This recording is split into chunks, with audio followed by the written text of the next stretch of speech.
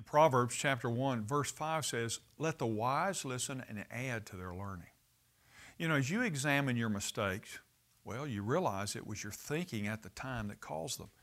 And that's why you need to keep challenging your own thinking. The scripture says, "Let the wise listen and add to their learning." How do you do that?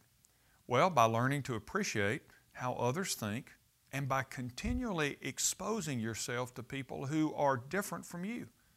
You'll think like the people you spend the most time with. Now, when you spend time with people who think outside of the box, well, you're more likely to break new ground. And let's face it, anytime we find a way of thinking that works, our greatest temptation is to rely on that kind of thinking repeatedly, even if it doesn't work in new situations. When your goal is to protect the success you already enjoy, you actually put the brakes on the process that can lead you to even greater success.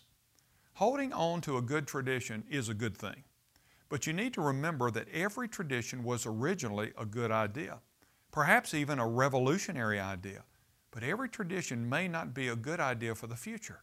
When you cling to what's already in place, you resist change, even change for the better. And so that's why it's important to challenge your own thinking.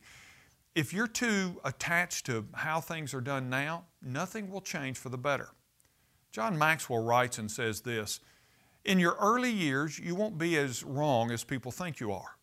In your latter years, you won't be as right as people think you are. And all through the years, you will be better than you thought you could be." So it is important for us to think appropriately and to think critically so that we don't get trapped in some tradition that may no longer have God's favor upon it. And so that's why you and I need to be careful too about who we get our thinking from and the people we spend time that influence our thinking. Is their thinking consistent with God's thinking?